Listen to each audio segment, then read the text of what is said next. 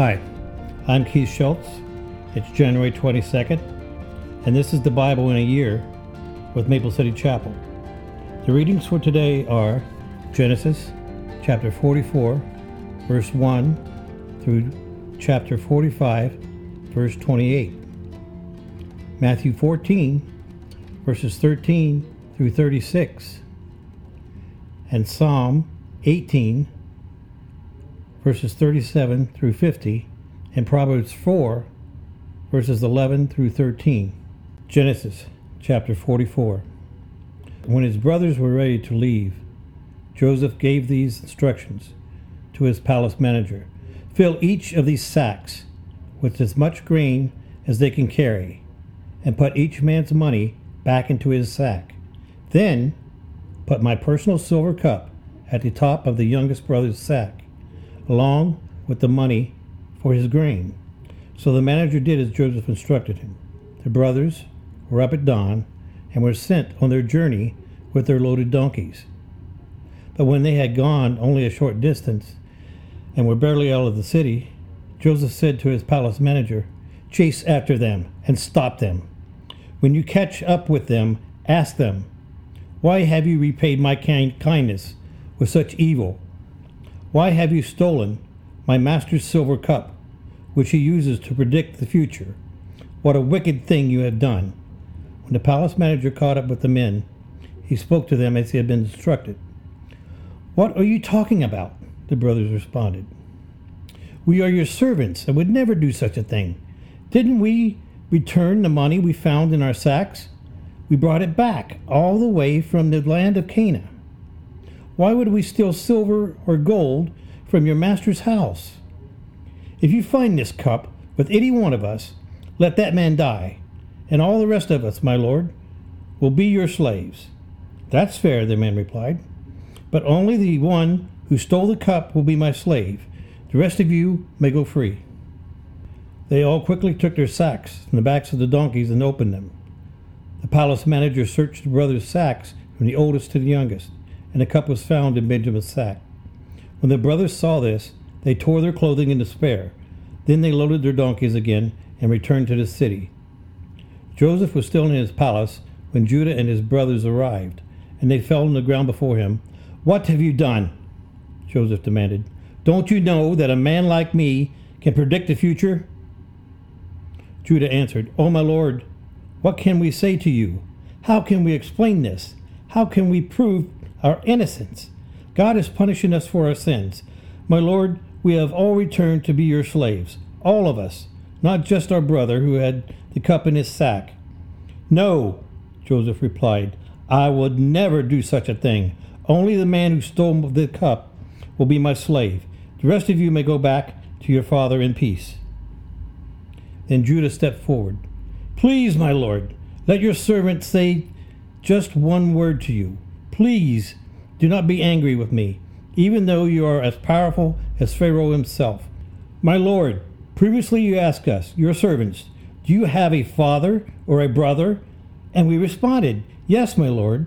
We have a father who is an old man, and his youngest son is a child of his old age. His full brother is dead, and he alone is left of his mother's children, and his father loves him very much. And you said to us, "Bring him here, so I can see him with my own eyes." But we said to you, "My lord, the boy cannot leave his father, for his father would die." But you told us, "Unless your youngest brother comes with you, you will never see my face again." So we returned to your servant, our father, and told him what you had said.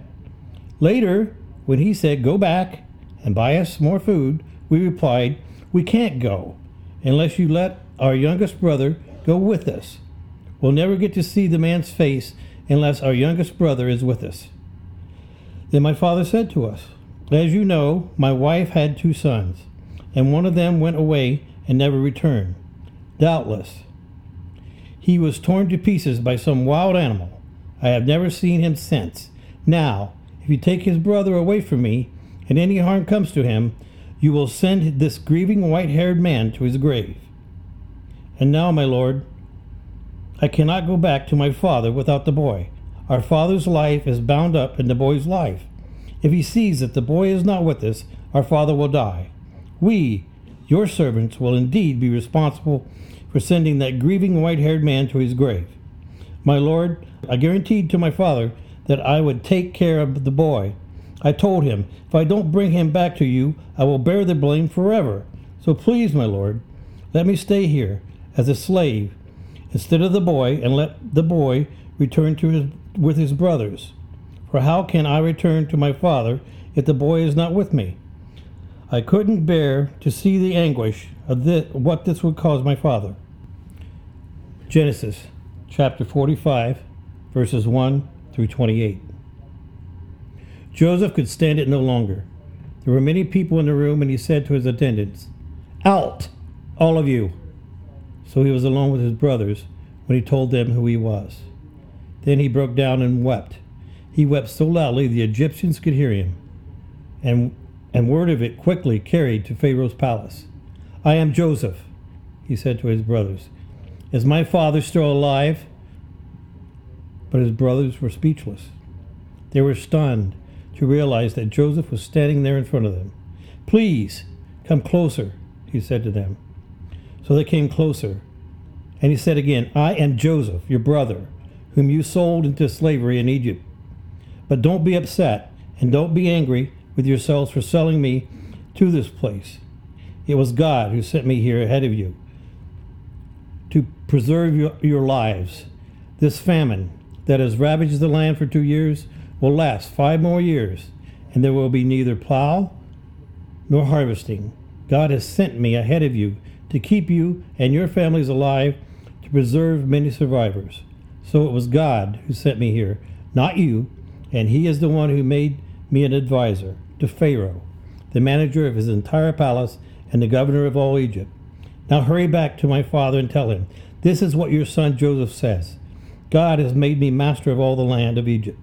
So come down to me immediately. You can live in the region of Goshen, where you can be near me with all your children and grandchildren, your flocks and herds and everything you own. I'll take care of you there, for there are still 5 years of famine ahead of us. Otherwise you, your household, and all your animals will starve." Then Joseph added, "Look, you can see for yourselves, and so can my brother Benjamin, that I really am Joseph. Go tell my father of my honored position here in Egypt. Describe for him everything you have seen. Then bring my father here quickly." Weeping with joy, he embraced them, and Benjamin did the same. Then Joseph kissed each of his brothers and wept over them, and after they began talking freely with him. The news soon reached Pharaoh's palace. Joseph's brothers have arrived. Pharaoh and his officials were all delighted to hear this. Pharaoh said to Joseph, "Tell your brothers, this is what you must do. Load your pack animals and hurry back to the land of Canaan. Then get your father and all of your families and return here to me. I will give you the very best land in Egypt, and you will eat from the best that the land produces." Then Pharaoh said to Joseph, "Tell your brothers, take wagons from the land of Egypt to carry your children and your wives and bring your father here. Don't worry about your personal belongings, for the best of the land of Egypt is yours." So the sons of Jacob did as they were told. Joseph provided them with wagons as Pharaoh had commanded, and he gave them supplies for the journey. And he gave each of them new clothes. But to Benjamin he gave 5 changes of clothes and 300 pieces of silver. He also sent his father 10 male donkeys loaded with the finest products of Egypt, and 10 female donkeys loaded with grain and bread and other supplies he would need for his journey. So Joseph sent his brothers off, and as they left, he called after them, "Don't quarrel about all this along the way." And they left Egypt and returned to their father Jacob in the land of Canaan. "Joseph was still alive," they told him, "and he is governor of all the land of Egypt." Jacob was stunned at the news. He couldn't believe it. But when they repeated to Jacob everything Joseph had told them, and when he saw the wagons Joseph had sent to carry him, their father's spirits revived. Then Jacob exclaimed, "It must be true. My son Joseph is alive. I must go and see him before I die." Matthew 14, verses 13 through 36. As soon as Jesus heard the news, he left in a boat to a remote area to be alone. But the crowds heard where he was headed and followed on foot from many towns. Jesus saw the huge crowd as he stepped out of the boat, and he had compassion on them and healed their sick. That evening, the disciples came to him and said, "This is a remote place, and it's already getting late. Send the crowds away so they can go to the villages and buy food for themselves." But Jesus said, "That isn't necessary. You feed them." "But we only have 5 loaves of bread and 2 fish," they answered. "Bring them here," he said. Then he told the people to sit down on the grass. Jesus took the 5 loaves and 2 fish, looked up toward heaven and blessed them. Then, breaking the loaves into pieces, he gave the bread to the disciples, who distributed it to the people. They all ate as much as they wanted, and afterward the disciples picked up 12 baskets of leftovers. About 5,000 men were fed that day, in addition to the women and children. Immediately after this, Jesus insisted that the disciples get back into the boat and cross to the other side of the lake, while he sent the people home. After sending them home, he went up into the hills by himself to pray. Night fell while he was there alone. Meanwhile, the disciples were in trouble, far away from land, for a storm had risen, and they were fighting heavy waves. About 3 o'clock in the morning, Jesus came toward them, walking on the water. When the disciples saw him walking on the water, they were terrified in fear. They cried out, "It's a ghost!" But Jesus spoke to them at once. "Don't be afraid," he said. "Take courage, I am here." Then Peter called to him, "Lord, if it's you, tell me to come to you, walking on the water." "Yes, come," Jesus said. So Peter went over the side of the boat, walked on the water toward Jesus, but when he saw the strong wind and the waves, he was terrified and began to sink. "Save me, Lord," he shouted. Jesus immediately reached out and grabbed him. "You have so little faith," Jesus said. "Why did you doubt me?" When they climbed back in the boat, the wind stopped. Then the disciples worshiped him. "You really are the Son of God," they exclaimed. After they had crossed the lake, they landed at Gennesaret. When the people recognized Jesus, the news of his arrival spread quickly throughout the whole area, and soon people were bringing all their sick to be healed. They begged him to let the sick touch at least the fringe of his robe, and all who touched him were healed. Psalm 18, verses 37 through 50. I chased my enemies and caught them. I did not stop until they were conquered. I struck them down so they could not get up. They fell beneath my feet. You have armed me with strength for the battle. You have subdued my enemies under my feet. You placed my foot on their necks. I have destroyed all who hated me. They called for help, but no one came to their rescue. They even cried to the Lord, but he refused to answer. I ground them to as fine as dust in the wind. I swept them in the gutter like dust. You gave me victory over my accusers. You appointed me ruler over nations. People I don't even know now serve me. As soon as they hear of me, they submit. Foreign nations cringe before me.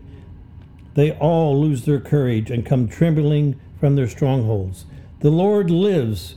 Praise to my rock. May the God of all salvation be exalted. He is the God who pays back those who harm me. He subdues the nations under me and rescues me from my enemies. You hold me safe beyond the reach of my enemies. You save me from violent opponents. For this, O Lord, I will praise you among the nations. I will sing praises to your name. You give great victories to your king. You show unfailing love to your anointed, to David and to all his descendants forever. Proverbs chapter 4, verses 11 through 13. I will teach you wisdom's ways and lead you in straight paths. When you walk, you won't be held back. When you run, you won't stumble. Take hold of my instructions. Don't let them go. Guard them, for they are the keys to life.